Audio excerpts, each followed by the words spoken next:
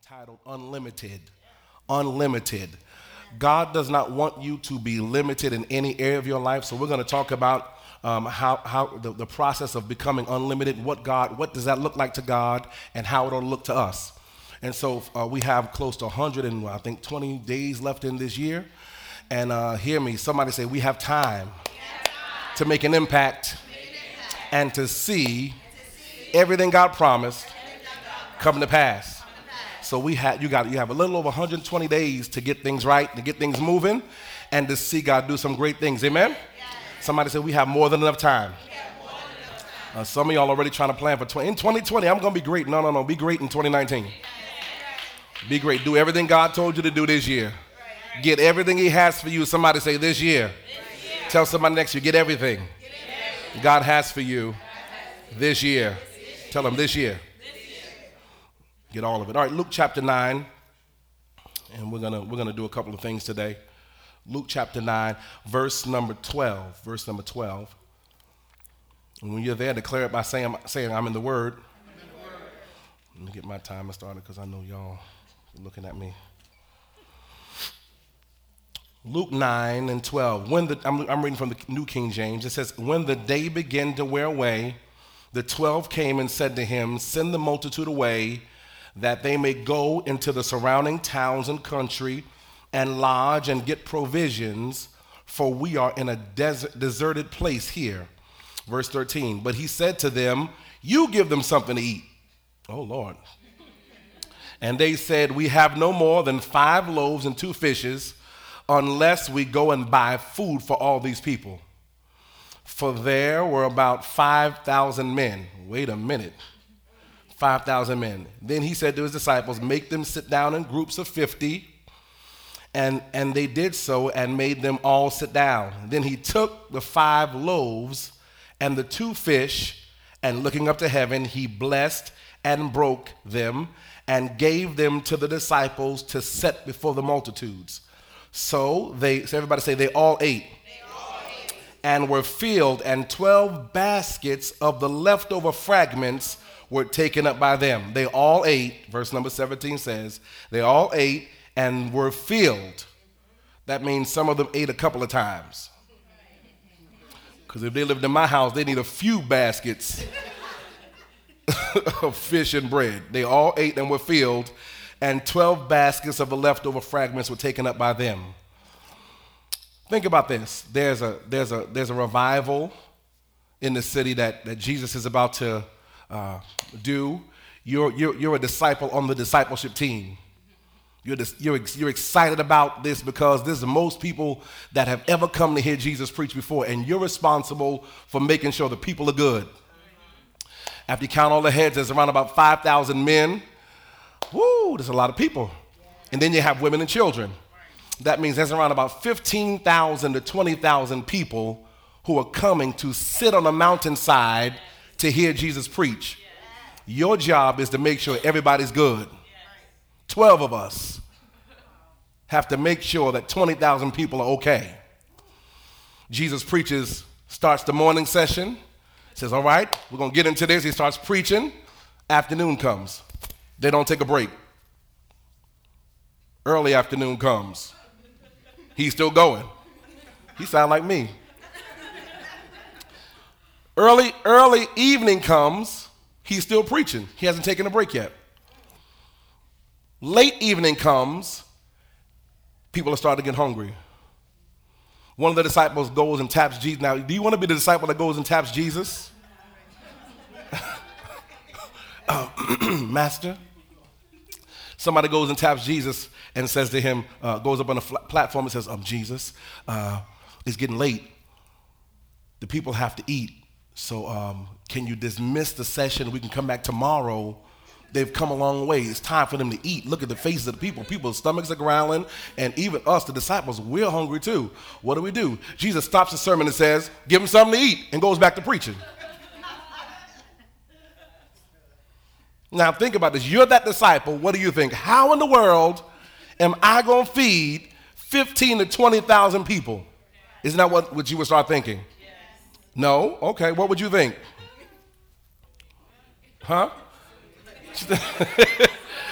I would start automatically thinking, now think about this. Up until now, there's been a couple of hundred people Jesus has been dealing with. But now at this juncture, there's 20,000 heads that they're responsible for. And Jesus just says, just out of the clip, just feed them. And like I was saying, and he goes back to preaching. Feed them. Give them something to eat then. If they're hungry, feed them. The first question we're going to ask is, where's this food coming from? Where's the food? Chicken sandwiches. Popeye's chicken sandwiches. Nuh-uh, that ain't going to happen, because if that happened, they would have been fighting like they doing now. It's a whole nother message when you're not ready for the miracle. That's a whole nother message. That's a whole nother message. He says, you give them something to eat. Then he goes back to teaching.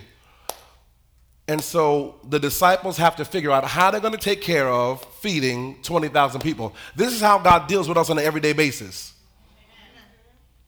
You're doing life. Life is wonderful. Then all of a sudden you start looking at your bills. You're like, wait a minute. Oh, God. Oh, no. Then you look at what you don't have, and your mind instantly goes into overdrive on how am I going to take care of this with this or with nothing. So they all come back together, get in that little huddle of disciples, and say, okay, what are we going to do? What do we have? How much do we have?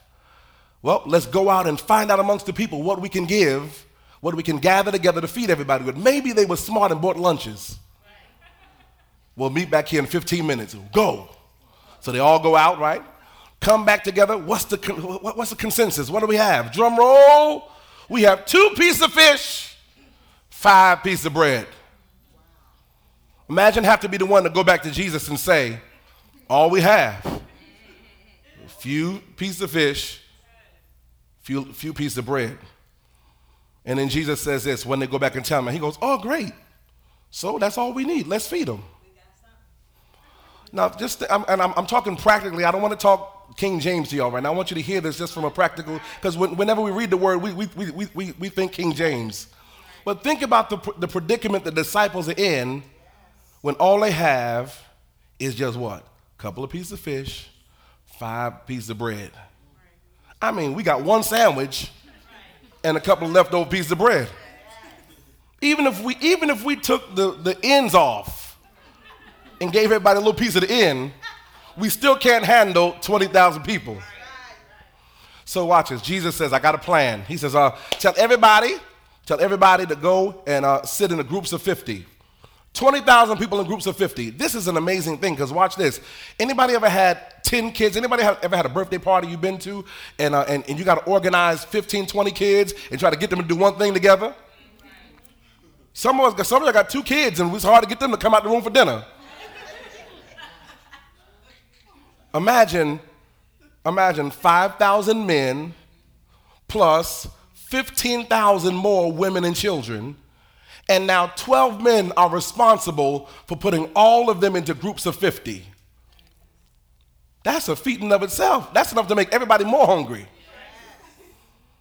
But watch this. While they're doing this, in the back of their mind, the disciples are thinking, this is good, we're following instructions, but how do we get 20,000 people to eat from what we just gave him? Jesus takes a little Happy Meal, holds it up, blesses it, breaks it, tears it apart, gives it to his disciples and says, go and give it away. And we start to see the process of, somebody shout, multiplication. Remember now, multiplication didn't happen because Jesus' hand touched it only. Jesus' hand touching the bread and the fish did not make it all go. Now we have multiplication. We can now feed 20,000 people because look at what he did. Watch this. Multiplication is not up to God. Ooh. The multiplying of anything that you have, substance, finances, anything in your life, that's not up to God. It's up to you. If you decide that, because now look at the disciples could have said, we're going to take this little sandwich, we all going to take a bite of this and go back and give him the other leftover piece of bread. If you look at every part of this, there were decisions that had to be made on everybody's end in order for them to get to multiplication. If you're taking those, write this down. In order for multiplication to hit me, I have to make the right choices. I have to make the right choices. If I'm going to see multiplication in my life, I have to make the right choices. The reason why a lot of people don't multiply is because we eat the seed. We're so hungry that, and it's all about us. It's all about what I can get out of this. I'm just as hungry as the people that were listening, and we've been working before they got here. Think about that. Come on, the mindset of the disciples could have been one that was super selfish and said, they just got here. We had to walk to get here. We had to find the mountainside, walk back and tell them where to come, and then we had to get them here. Then we had to escort Jesus here. Then while he preaching, we got to make sure everybody's all right. We've been working the whole time. We're hungry. And even if people left and came back, we had to stay on our post. Everybody say they're hungry. Come on, say they're hungry. Now watch this. They could have taken the sandwich and a few pieces of bread, went in the back room, and said, look, take a bite quick. Take a bite. Take a bite. Come on, Matthew, stop playing. Eat. They could have done all of that, then came back out and told Jesus, we don't have nothing. What are we going to do? And they would have been okay. But look at what they did. Look at how multiplication starts and the process of multiplication. Look at what it is. Multiplication happens because it went from his hand to the disciples' hand to the people's hand. Say his hand to the disciples' hand to the people's hand. This is how multiplication happened. And the result of this was there were 12 baskets left over. So how do we get from a happy meal in the beginning to 12 baskets full at the end? Now think about this, because a lot of us are dealing with a happy meal. How do we get from a happy meal to baskets of overflow? Let me say this. It doesn't matter what you start with. It doesn't matter how much you make. It doesn't matter what you have. It doesn't matter because people like to look at their right now. Your right now doesn't determine where you're going to. Lord, your right now has to be correctly divided and dealt with so that you can allow God to breathe on it so it can multiply and you can have more than you've ever had. Most people get stuck in the mindset of what they look at right now. The Bible said, while we look not at the things which are seen. Somebody shout, I believe. Say, I believe more is coming. Come on, say, I believe more is on the way. Some of us have been looking at lack for so long that we have accepted it. We've accepted lack, and lack is not your portion. Some of you have accepted it, and God said, I have more than your eyes have ever seen. I got more for you. The issue is that your faith never rises up because you look at what you're now dealing with, and the devil has told your mind that's all you'll ever have. That's all you'll ever see. And for a lot of us, we're stuck not because God made us stuck. We're not even stuck because the devil did it. We're stuck because we've accepted it. Lord, tell somebody, I refuse to be stuck. Come on, tell somebody else, I refuse to be stuck. Tell one more person behind you, I refuse to be stuck. So watch, within this chapter, there are two keys of multiplication. Two keys of multiplication that are revealed to us. The multiplication key number one is what you have must be blessed before it multiplies. What you have has to be blessed before it multiplies. Multiplication never happens before what you're holding gets blessed. All right? Say this. Multiplication means that what I'm holding has to be blessed. If your money's going to multiply, you got to give it to God. When you give to the Lord first, then what happens is he puts his blessing on it. And then and only then does it have the ability to multiply. I'm going to talk about this because a lot of times when we're in church settings, we just believe everybody knows about giving. We believe everybody knows about tithe and offerings. We believe everybody knows these things. And the real reality is that most people don't understand it. They just do it because everybody else does it. And it's something that is the ordinance of the church, and they don't understand it. When we bring our tithe and our offering to God, you're giving it to God through the church. The local church receives it, and the church has to use it with integrity. So, watch this. So, how do you know the church is using it with integrity? Are the lights out weekly? Come on. Is the mortgage or the rent paid? Come on. Are bills paid promptly? Do we come in, internet service isn't working? Now watch, this is something that I struggled with for years. I went to a church one time, and the leader was saying some kind of contrary things. And I was like, Lord Jesus, I got my tithe. I don't want to hold on to this because I know I'm going to spend it. I know me. Some of you only honest with yourself. Thank God for Givelify. We didn't have Givelify back then. Because Givelify, you could be like, doo-doo, done. Back then, it was in your pocket. You walked around with it. Even if you put it in the envelope, it's like, oh, Lord, I need $20 more. I'm not going to take from my tithes because there's an external need. I'm not going to take from the offering that I put aside as holy for God and take care of something that I need for something else that I need more of right here.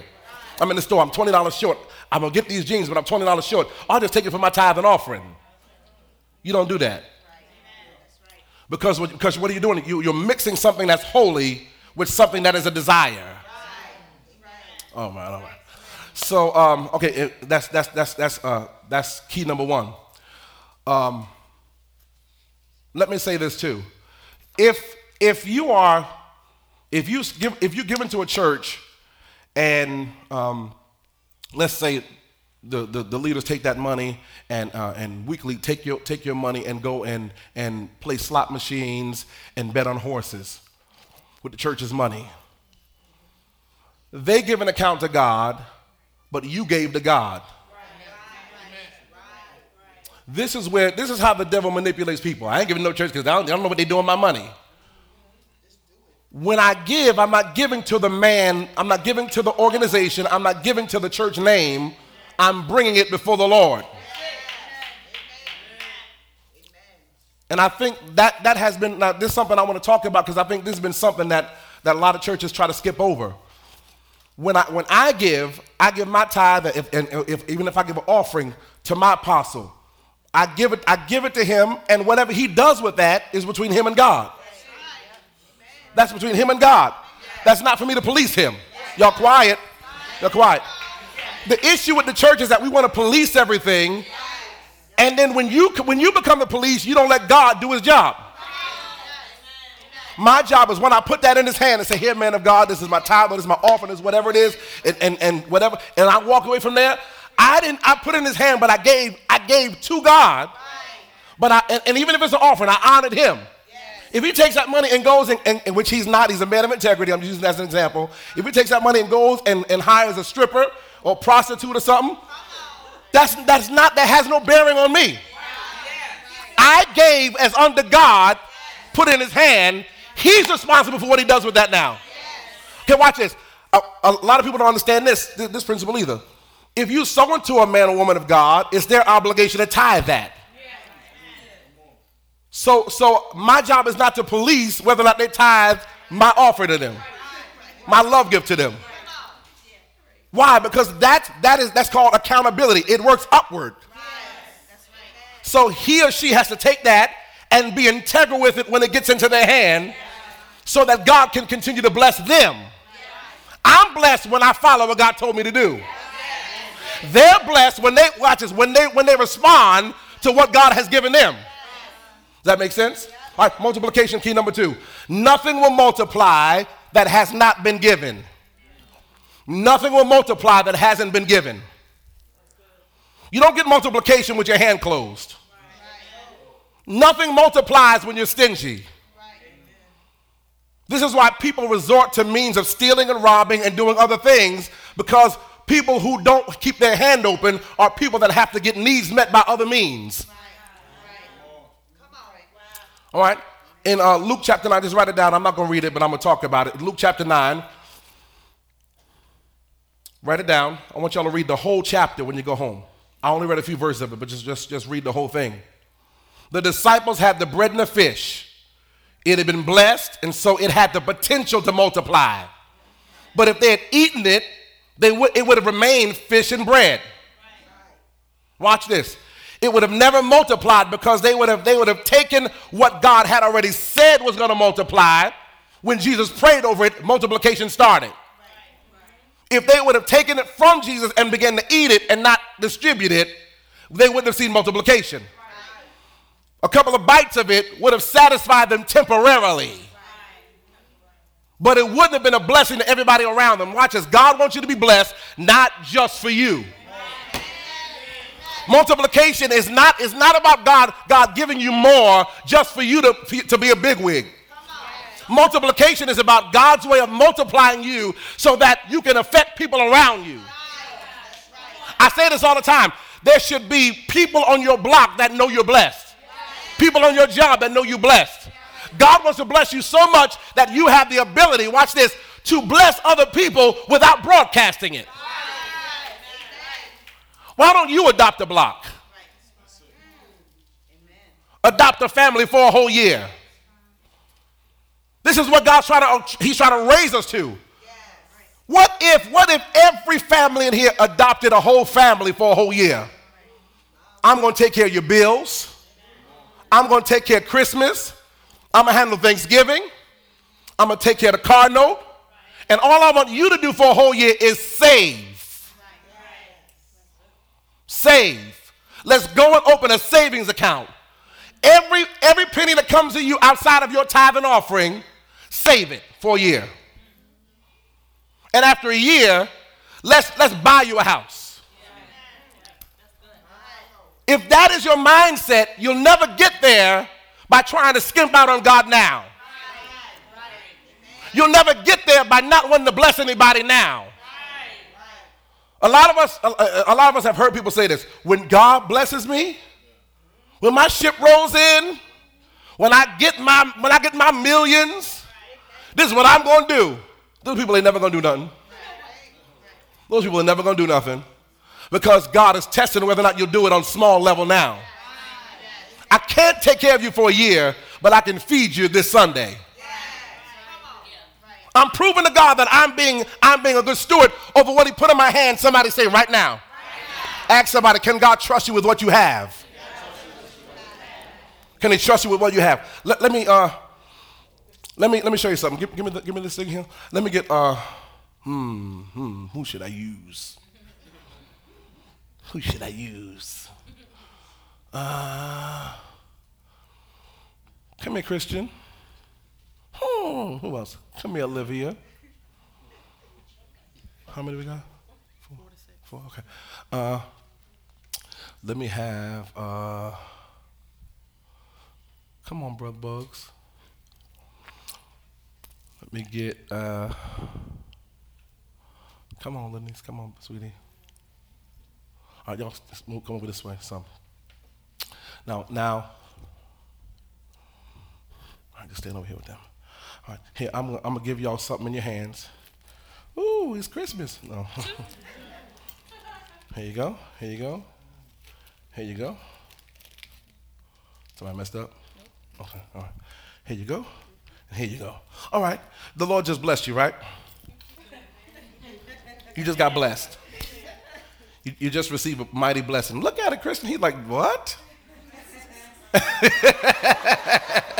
I'm out of here. All right, so, how many pennies in there? Anybody count them yet? See, y'all don't want no more. See, the first thing I did was like 1, 2, 3, 4, 5, 7, 9, 10. Like, I don't know how many's in here already because I know what I'm dealing with. Whatever he asks for, I'm ready already. See, okay, it's 10 of them. All right. So it's offering time. It's time for you to give to God. Take out a reasonable proportion to give to God. Who's going to give first? Who desires to give first? How much you giving? Because Jesus asked. He looked at everything everybody's giving. He watched them. How much you giving? 4 cents out of 10. Okay, good. 4 cents. How much you giving? 10. Okay, 10. All right, how much you giving? 5. All right, how much you giving? 4. Okay, so we got 4, 5, 4, and 10. Now, do y'all want to know something? Each one of them gave more than their tithe. Everybody gave more than their tithe to God. They tithe, some gave tithe and overflow. But everybody gave at least a tithe back to God. It's easy to do it when you're dealing with pennies. Am I right? It's easy to do it when you're dealing with pennies because if all of these were hundreds, if each penny represented $100, now think about this for a second. If each penny represented $100, they would have thought. I don't care what nobody said. Y'all would have been like, oh, okay. So I got 1,000. Okay. Oh, you know what I can do with $1,000 right now? This is the issue. Tithing, watch this. Tithing is not a matter of the heart. Tithing is a matter of obedience. Tithing is not a matter of the heart. It's not a matter of, oh my, what do I feel? Oh, that's not, tithing is about obedience. Watch this. Tithing is obedience. Everybody here tithe, watch this, because they didn't deem 10 cents worthy of holding on to. She gave the whole thing because she realized that God can give me back more than what I put out. Now watch, when it comes to you giving from your check every week, what most people do is we try to figure out, if I'm going to tithe and give God 10% of this, what can I do with the 90 that's left over? We're stuck because a lot of people are spending so much time worrying about the 90 that we don't do first things first. We spend so much time worried about what the 90 is going to handle that we don't even realize what the 10 does. All right, thank y'all. Y'all get it. Yeah, I'm gonna get this back. You want to hold on to yours? You can keep yours. I prayed over it. It's like, she said it might multiply. Now watch. Most people ask me, and a lot of people who tithe ask me and say, why am I not seeing multiplication the way Jesus showed this thing here in the Bible? Because there's a difference between tithe and giving. There's a difference between tithe and giving. All right? Tithe is not giving. Tithe is the return. Tithe is returning to God what he said is his.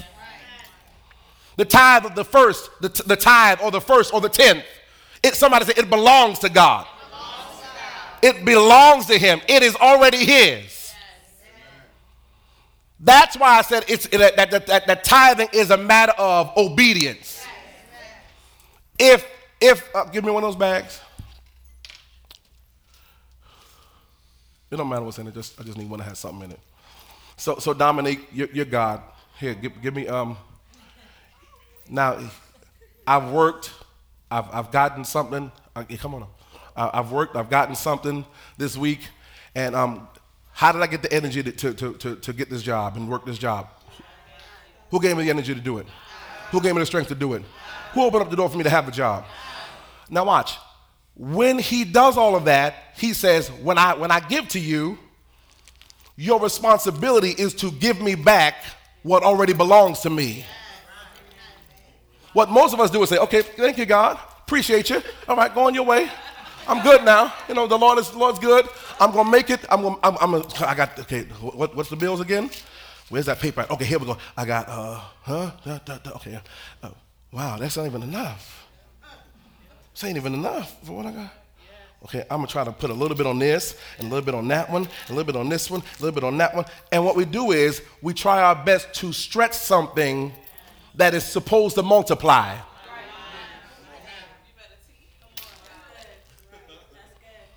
Tithing is the returning to God what's his.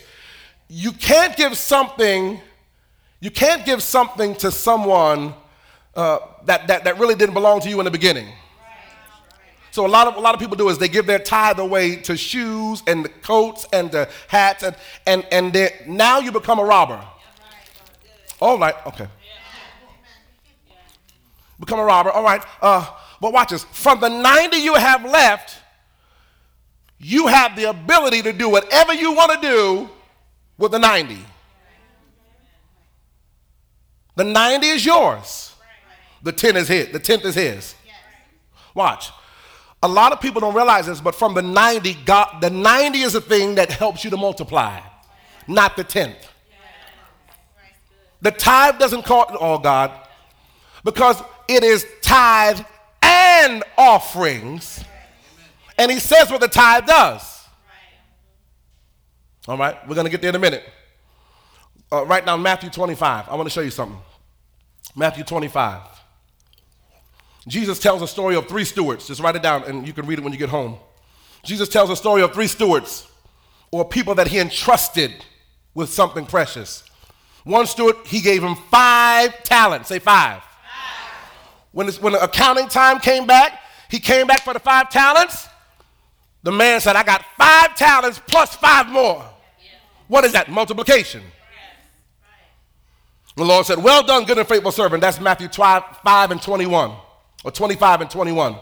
Second steward, he entrusted him with 2 talents. When the accountant came back, he said, what do you got for me? He said, I got the 2 talents you gave me. I got 2 more. He said, well done. You did well, man. But then we had the third steward. He entrusted him with 1 talent. And look at what the one with 1 talent said in verse number 25. He said, man, God, take back what was yours. He only returned back to him what was already his. So he only gave a tithe. He gave back to him what was already his. That's the equivalent of giving a tithe. And look what the Lord called him, a wicked and lazy servant. He called him a wicked and lazy servant because he didn't return back to him with the offering, the interest. Now I know some of y'all getting offended. I'm not calling you wicked and lazy.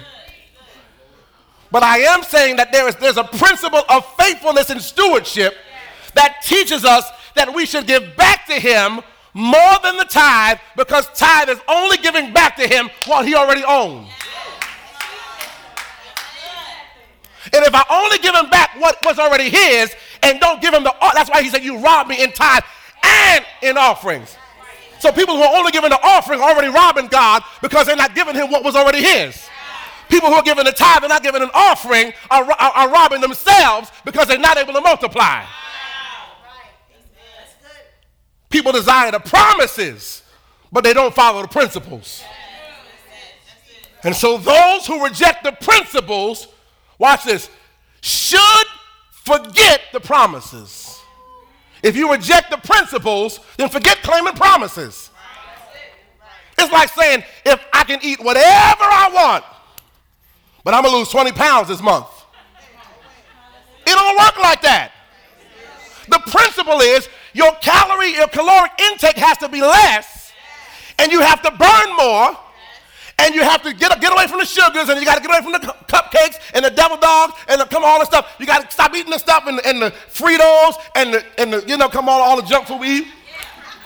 You can't do all of that and then claim you're going to lose weight. It's only words at that point. How do we know you're serious about your weight loss? When you start changing your lifestyle. It's the same thing with God. You can't claim you can't claim the promises of God's word without following the principles. All right, I'll go to Hebrews 7 and 5. Just write it down. I want to show you something. I want to show you something in the word. It says, this is Hebrews 7 and 5, New Testament. And let me say this, for all people, the tithing is Old Testament, it's Old Covenant. Man made that up. It's his word. His word is his word. All right. His word is his word. And tithing was established before there was a law. God established the tithes Before Moses was even brought into the picture. Tithing was established before this. Moses came and made tithing a law to ensure that God's people will be blessed. And so tithing, Abraham tithed all that he had to Melchizedek before Moses was even thought about. He brought a tithe of everything. And the Bible said, and God blessed him, the Bible said. All right, now watch. Because I'm not going to get into that debate because we ain't got time for that. I got 15 minutes left. Hebrews 7:5 says, and verily they that are of the sons of Levi, talking about the priests, who receive the office of the priesthood, have a command to take the tithe of the people according to the law. That is of their brethren, that they come out of the loins of Abraham. This is an epistle in the New Testament church at about AD 100. This is a command to the New Testament church because Jesus did not eradicate the priestly office of the Levites. He just reformed it. Why? He reformed it when he gave some to the church to be apostles and prophets and teachers and pastors and evangelists, according to Ephesians 4:11. He didn't stop the principle. He just shifted it. So for us to understand why tithing is the foundation of the New Testament, we have to understand, watch this, the understanding of biblical numbering. The understanding, everybody say biblical numbering. Not numerology. That's satanic. But the reason why numbers are important to God. Why would God want us to have the 9 parts of increase and give him the 10th? Why would God want us to have 9 parts for us, the 90, and give him the 10th? All right, let's talk about the parts. The first part, number 1. The first part, number 1 is the number of God. The Lord our God is one. God is one God. This is the portion that God wants us to have. It represents his strength. We're going to talk about why there is a 10th. Why is it 10th? So we got to understand the 1st, 2nd, 3rd, 4th, 5th, 6th, 7th, 8th, and 9th in order to understand the 10th. Second part, the number 2, is the portion of testimony. Number 2 in biblical numbering stands for testimony. The Bible says that in the mouth of 2 witnesses a matter is established. 2 spies brought in good news, a good report about the land of Jericho. Jesus sent witnesses out 2 by 2. It's about testimony. God gives us the second portion because he wants us to have and to be a testimony. The third part, or the third portion in biblical numbering, is resurrection power. All of this is in the money that you get. The 10th is, we got to understand why he wants the 10th. So we understand why all the stuff that comes to us is this. The first part, the second part, the third part means resurrection power. This is the number of the greatest power on earth. It's resurrection power. The third portion is the salvation portion that brings us into greater victory. So all of this is what I'm left with after I give the 10th to him. The fourth part is the number 4 is the number of stability. The temples had 4 pillars. The curtain of the veil had 4 colors. The Ark of the Covenant had 4 legs. The fourth portion is our establishment and stability. God doesn't want us to just be promoted, but he also wants us to be stable. He doesn't want you just to have the rest of your money after you've given the 10th and don't know what to do with it. And not have enough to pay your bills. He wants you to, somebody say, he wants me to be stable. So that's why he gives us the fourth part. The fifth part of what he gives us, 5, is the number of grace. Grace is the supernatural empowerment for all of our weaknesses in doing God's will. There were five wise virgins that were saved in Jesus' parable about grace. The ministerial office that preach the gospel of grace are 5. Apostle, prophet, evangelist, pastor, and teacher. So this is about grace. The sixth portion of what we have, 6 is the number of man. The beast in the book of Revelation, the number is 666, which is the number of man. 6 represents man's glory, man's strength, man's human wisdom, man's human power. This is why you have strength and energy and you go to work and you get something from it. God gives us the 6th portion because it's his plan to give us the excellence of of what God has planned for humans in the earth. All right, everybody say the 7th part. The number 7 is the number of divine completion. It's the number of perfection. And it's also the number of rest. All of this is what we're left with after we give him the 10th. God completed, perfected the whole creation on the 7th day. Rested on the 7th day. He gives us a 7th portion of our increase, indicating that he's blessed us to take the season of completion and rest. All right, the 8th part. I'm going to move quickly. We don't have enough time. The 8th part is, 8 is the number of sacrifice. The number, everybody say sacrifice. Circumcision had to be done on the 8th day. It was a cutting away. Right, the 9th part. I'm going to move quick. 9th part. The 9th part is the full circle in biblical growth. The gifts of the Spirit are 9. Fruit of the Spirit is 9. Humans are brought forth after 9 months. So this is a number of abundance and increase and multiplication and fruitfulness. Jesus died on the cross at the 9th hour. Opened the door for the riches of God to all that believe. God has given us the 9th portion as blessing and increase. But watch this. When you get to the 10th, and the number 10, the number 10 in the Bible stands for woes, plagues, condemnation, death, and an evil report. Think about that. The number 10 stands for woes, plagues, condemnation, death, and an evil report. The plagues that God sent on Egypt to paralyze Pharaoh were 10. The spies that brought an evil report was 10. The 10th portion is the cursed part of what we have. And this is why he says in Malachi, if you keep it, you're cursed with a curse. So out of everything that we have, he says, I gave you all of these portions, the first portion, second portion, all of this stuff is to bless you. The 10th part is the cursed part that I said belongs to me because you ain't cursed no more. Y'all ain't come to hear nothing. God requires us to give him the 10th, which is the cursed portion of death, evil plagues, and evil report to him.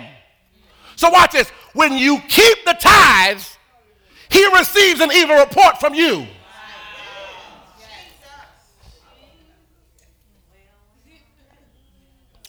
He says, give it to me so you can remain blessed. He says, don't eat it, because if you eat it, it becomes a poison that will destroy everything you're trying to build. However, watch this. I hope I'm teaching all right to y'all. The Levites, to whom God has given the tithe to, can eat it because of the anointing that he put on them. All right, you need to see that in scripture. All right, Numbers 18:8. Numbers 18:8. And the Lord spake unto Aaron, and this is what he said, behold, I also have given thee the charge over mine heave offering, which is a tithe of tithes. Of all the hallowed things of the children of Israel, watch this, unto thee have I given them by reason of the anointing. I've anointed you, Aaron, and the Levites to receive the tithes because it's cursed to the people, but it's holy for you. Ain't it something how God can take something that's cursed to one person, turn around and put an anointing on another person and say, but it's blessed for you. Y'all missed that. This is why you can't do everything I can do. That doesn't make me superior to you. It just says I have an anointing for other things. Watch this. And there's certain things that some of you can do, but I can't do because you have an anointing for it. Depending on your anointing, you have access to places that other people don't have access to. You can do things and go places and witness to folks that God will tell me to stay away from. Because you've been anointed to do those things and to go in those places. But for me, if I'm there, it'll mess up my anointing. Watch this. I forgot what I said. All right. And the Lord spoke to Aaron, behold, I've given you charge of my heave offering, which is a tithe of tithes, and of the hallowed things of the children of Israel. Watch this. Unto thee, now listen to this, is God talking. Unto thee I have given them by reason of the anointing. Watch this. This is really key, y'all. And to thy sons, not just natural, but spiritual. Those that are going to come up in the priesthood. Watch this. By an ordinance, look at the next word, forever. That means it ain't going to stop. So if tithing wasn't supposed to be, he wouldn't have said forever. He said forever. And when God says forever, he means. So don't talk about the Old Testament, New Testament. God said forever. That stops all that man-made stuff. Forever.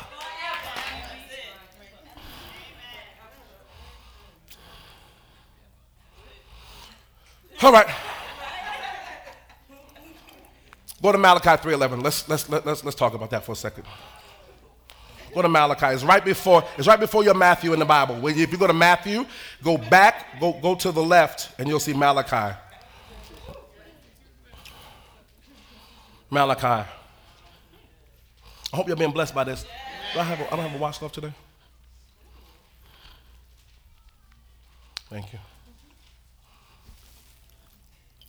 Malachi 3, in verse number 8, talks about, well, a man robbed God, yet you robbed me. But ye say, how have we robbed you? He said, in tithe and offerings. You curse with a curse, for you have robbed me, even the whole nation. Then he says, bring the tithes into the storehouse, so they may meet in my house. He goes and talks about that. They won't have room enough to receive it. He talks about all that stuff. But let's talk for a couple of minutes about, let's end on this note.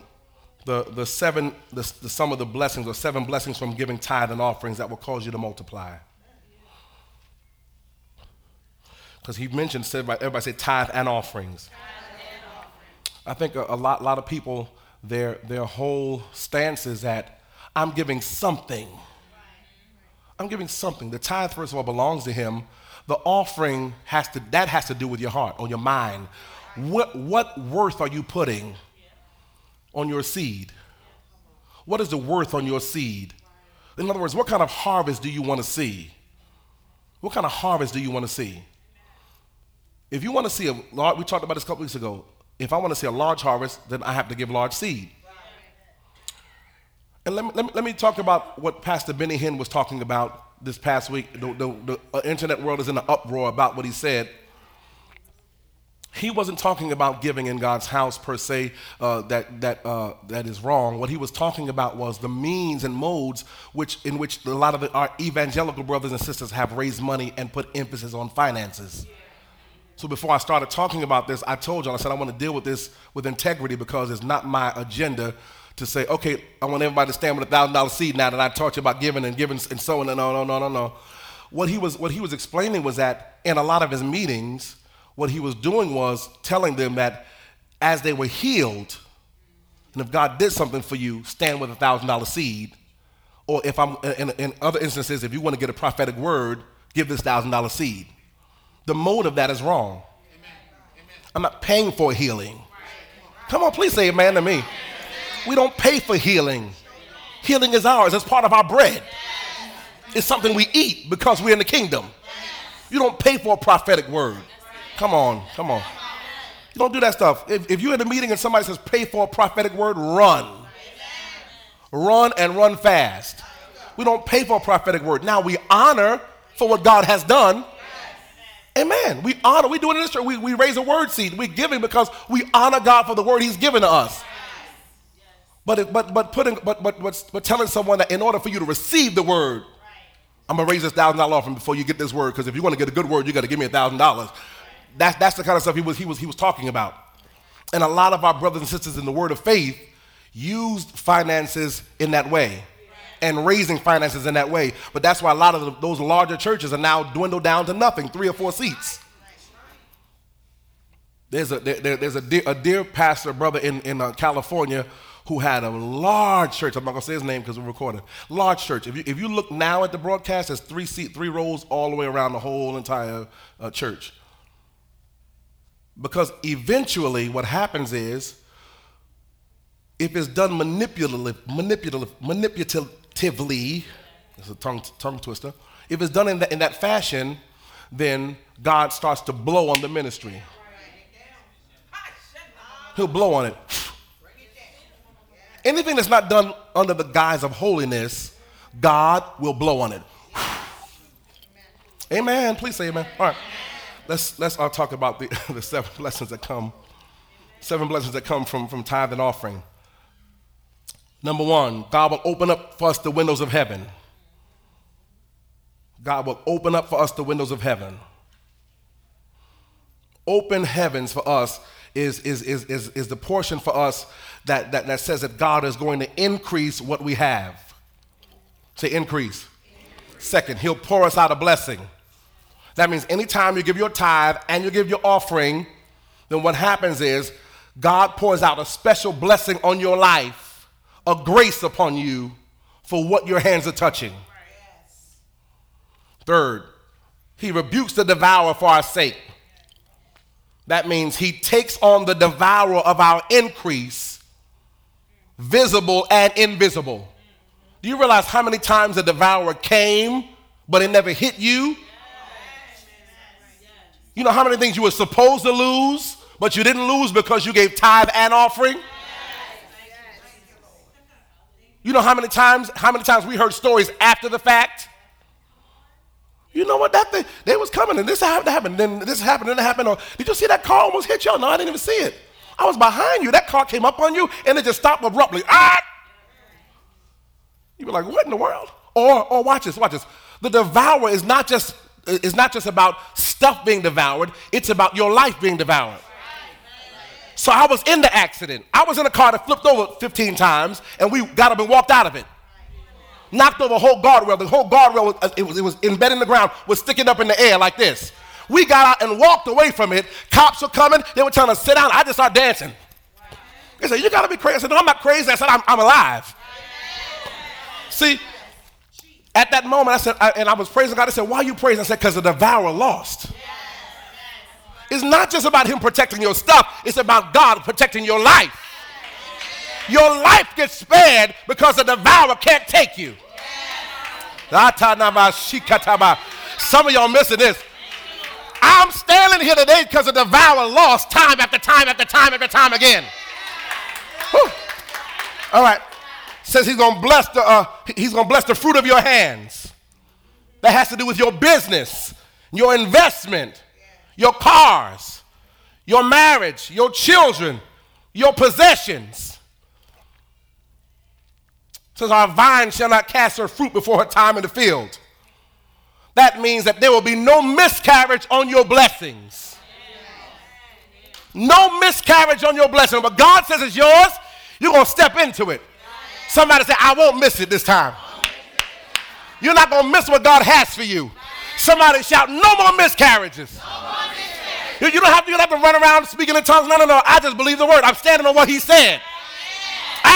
Now let me tell you something. I don't pray that the devourer don't come. I've never prayed that the devourer don't come. Because the moment I give is the moment the devourer is taken care of. I don't spend my time praying against the devourer. I just live my life for God. And everything that concerns me is covered, protected. All right, and then it says, nation shall call you blessed. That means that, watch this, your blessings and impact will transcend, watch this, generational boundaries. Glory to God. That means you'll be on a cruise or on vacation and get preferential treatment in land that is not of your own. Other people who are not even related to you will bless you. Okay. Another one, number 7. We shall be a delightsome land. In other words, what the Lord says about you is he starts calling you son and daughter. This is my son, this is my daughter. I'm well pleased in this one. That's what it means to be a delightsome land. Most people don't understand this stuff, but giving has to become the habit of your life. Say, my hands are open. Everything that I touch, come on, say everything that I touch, it prospers because I'm a giver. Now lift your hands up and thank God because he's put that grace on you. Come on. He's put that grace on you. Come on. Come on. Hallelujah. Chandra Basikataria. That grace is on us. That grace is on us, people. That grace is on us, people of God.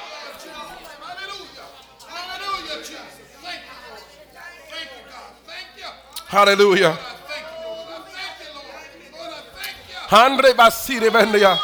That grace is on us. Come on. We thank God for it.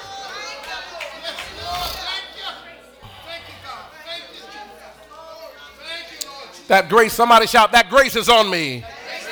All right, let me end with this.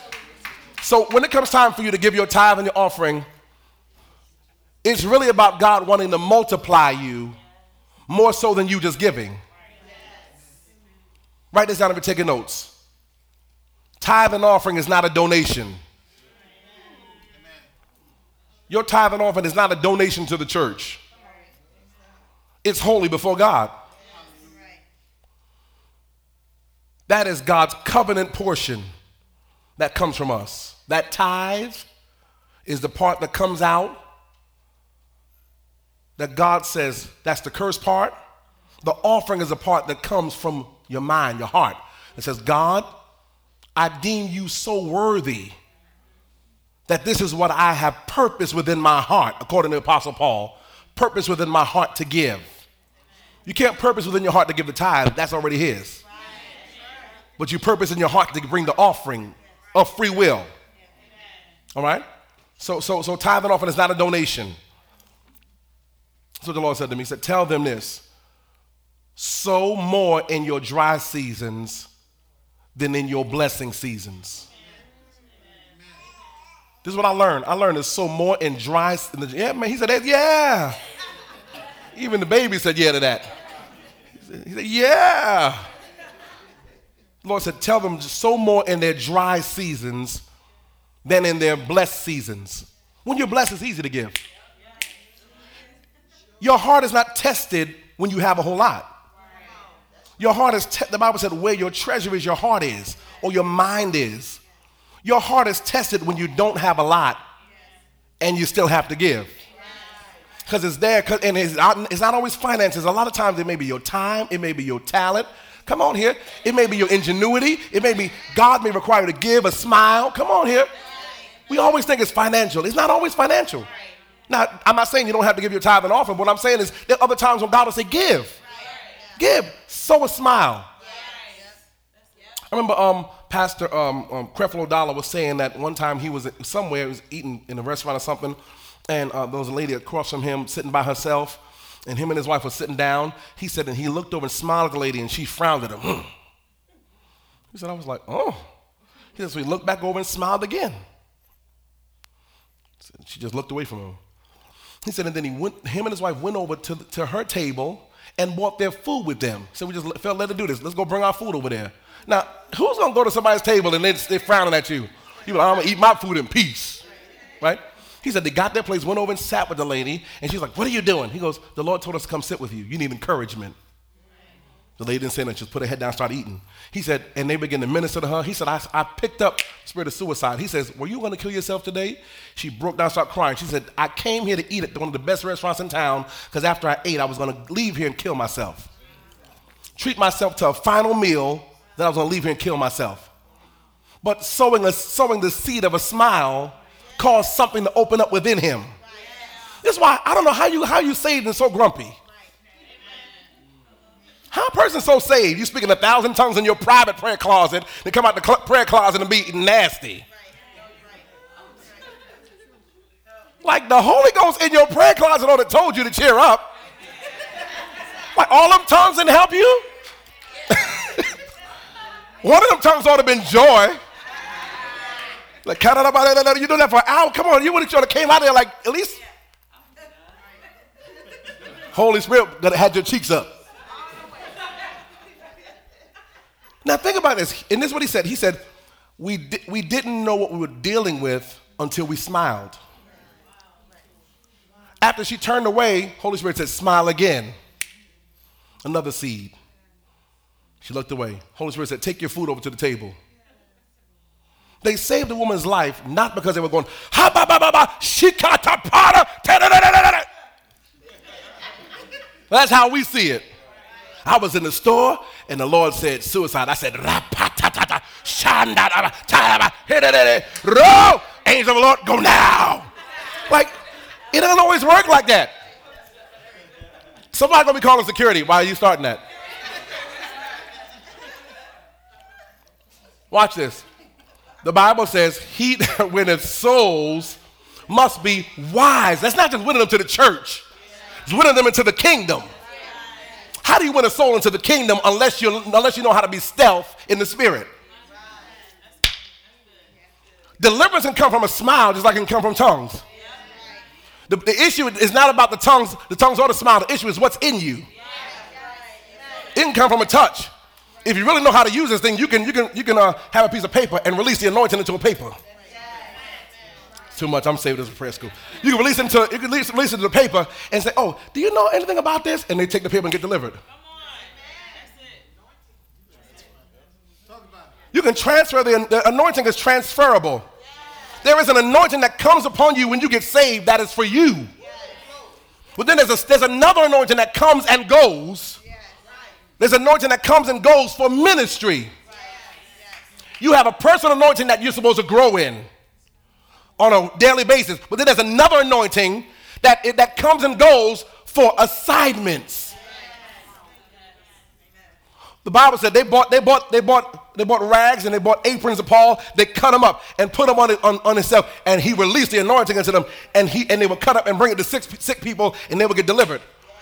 They would take those same pieces of apron and take them to people who had demons, multiple demons, and they would just touch them with it, and they would get healed.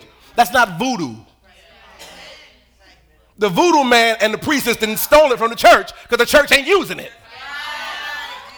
And anything that the church doesn't use, the enemy will get in it, like the church wasn't using meditation. So the enemy stole it and says, this is how you meditate. This is how you meditate. And then the church says, no meditation because it's of the devil when the Bible says to do it. You can touch all the papers on your little cubicle at your desk and the person cleaned up can get saved.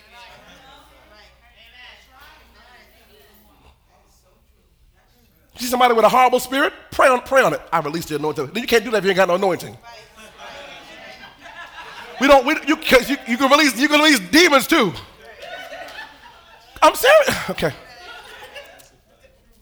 The demonic world has used this, especially over in Africa and in other places. They use this. Maybe I'll pull up the series on curses. Y'all remember that from New York?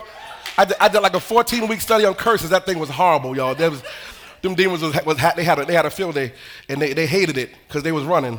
Look, anybody ever bought like or anybody ever seen somebody bought like a tribal mask or something from like Africa or on vacation and stuff? You got to be careful of stuff you bring into your home. All that stuff ain't right. We don't buy nothing. I don't like to put a little hula thing around my neck. None of that stuff. God bless y'all. No, I don't need it. I'm good. I don't want none of that stuff. I don't want it because it's connected to spirits. Don't put that around my neck. You ain't binding me to nothing. I'll bind that. Get off me. I'm serious. A lot of stuff you buy, there'll be like a lot of those tribal masks, the walking sticks. Y'all quiet. Little tribal drums. I'm just playing my little drum. I've got my little stick. That stuff is connected to demonic forces.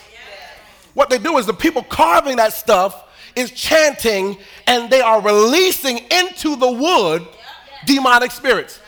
It becomes a cursed object and watch this, you bring it into your home. This was nice. I got this on vacation. I got this on the boat. I bought this. I got this shipped to me from Africa, from the motherland. Everything from the motherland is not from God. Y'all quiet. Let me leave y'all alone. Y'all let them go. Then you bring it in your house and you wonder why in the middle of the night somebody chasing you. You walk by that picture and them eyes are following you. You're like,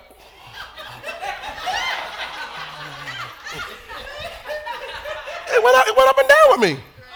Like, why them eyes fall? Why is it that when you walk in certain parts of your house, you get very fearful?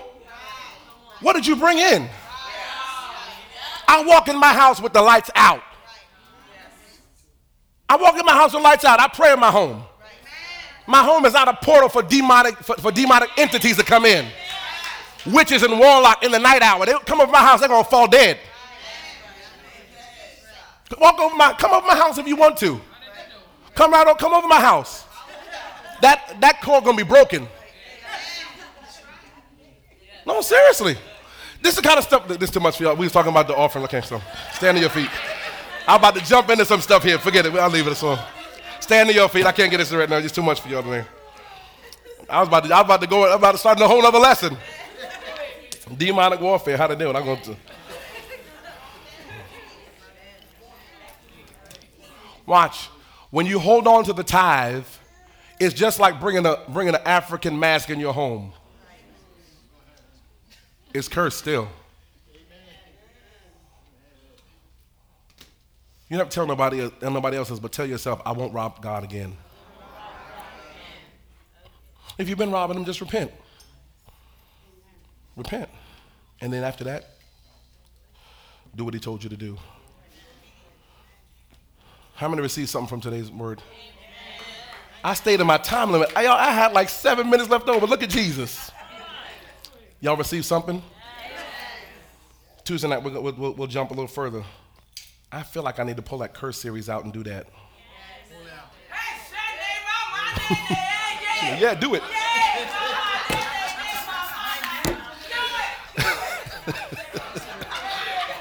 Go ahead with it then. She said, well, you know, the Lord is, no, seriously, because a lot of us don't realize, maybe right after this series we're going to do, the next one we'll do the curse series. We'll deal with that because we're going to be going into the November season. We'll be going into that Halloween season. Oh, perfect timing. Perfect timing, Holy Ghost. Now let me say this, because I'm gonna teach about warfare during that series, because a lot of people are facing warfare because they haven't won any against any attacks of the enemy. If you beat the devil up, you won't have to worry about warfare again. I'm gonna teach you about that. Think about it. If somebody came to your house and tried to get in your house, sisters, and you're married, and your husband comes downstairs with a bat and beats that man up. I mean, beats him. Like you think he'll come back the next night? She said he won't be able to come back at all. Do y'all understand what I'm saying? Sickness is not going to fight you if you overcome it once and for all. Certain things don't fight me. It's no longer warfare because I've overcome it. Any place where you're having a struggle or is warfare is a place you have not yet overcome. Once you overcome it, you don't have to worry about a battle there anymore, because then you get authority over it. Now you speak to that thing and it runs, because it realizes it's not going to try to not come. It's going to try to sneak in. Once you see it, you stop it, you deal with it, and it'll flee from you. It'll leave you alone because you have authority over it. I'm going to deal with that in the curse series. I'm going to talk about dominion, what it really means, and how to get it correctly. How to walk in dominion power. Oh, I'm excited for October, November. All right. Who's going to be good? So just take a deep breath. Lord, we thank you. Lift your hands up. Let's pray. Father, we thank you for the word you've spoken to us. We honor you today for victory. We thank you, God, because the spirit of multiplication is on this house. It's on your people. We thank you that everything that we touch is going to be blessed, is going to multiply, because, Lord, you put it into our hands. We know how to operate in the multiplication, because we know how to not rob you, and we know how to honor you in giving, and we know how to bring before you our tithe and our offering, And because of that, we know, God, that everything we touch is going to prosper. I thank you for every family. Lift your hands up. I thank you for every family is represented here. I thank you for every family that's represented in this house. I thank you for every person that is here today that believes your word, and we honor you today for victory in our finances. We honor you for victory, God. We thank you that we have now at our disposal more that are with us and those that are against us, and we thank you for victory. Come on, somebody open your mouth. Thank God for victory. Come on, we thank you for victory. We thank you for victory, God, in our finances. We thank you for this series. We thank you for this series, how it's blessed us, how it's opened up our minds and our understandings towards finances and how you want us to be blessed. And we honor you today, God. We thank you for what you're doing in our money. Thank you because we honor you, God, with our increase. We honor you with our tithe and our offering, and we give you praise and we glorify you. Somebody give God a praise for what's coming. Come on. Hallelujah. Hallelujah. Glory to God. Let me get that microphone. Hallelujah. Just lift your hands up and just begin to praise him. Come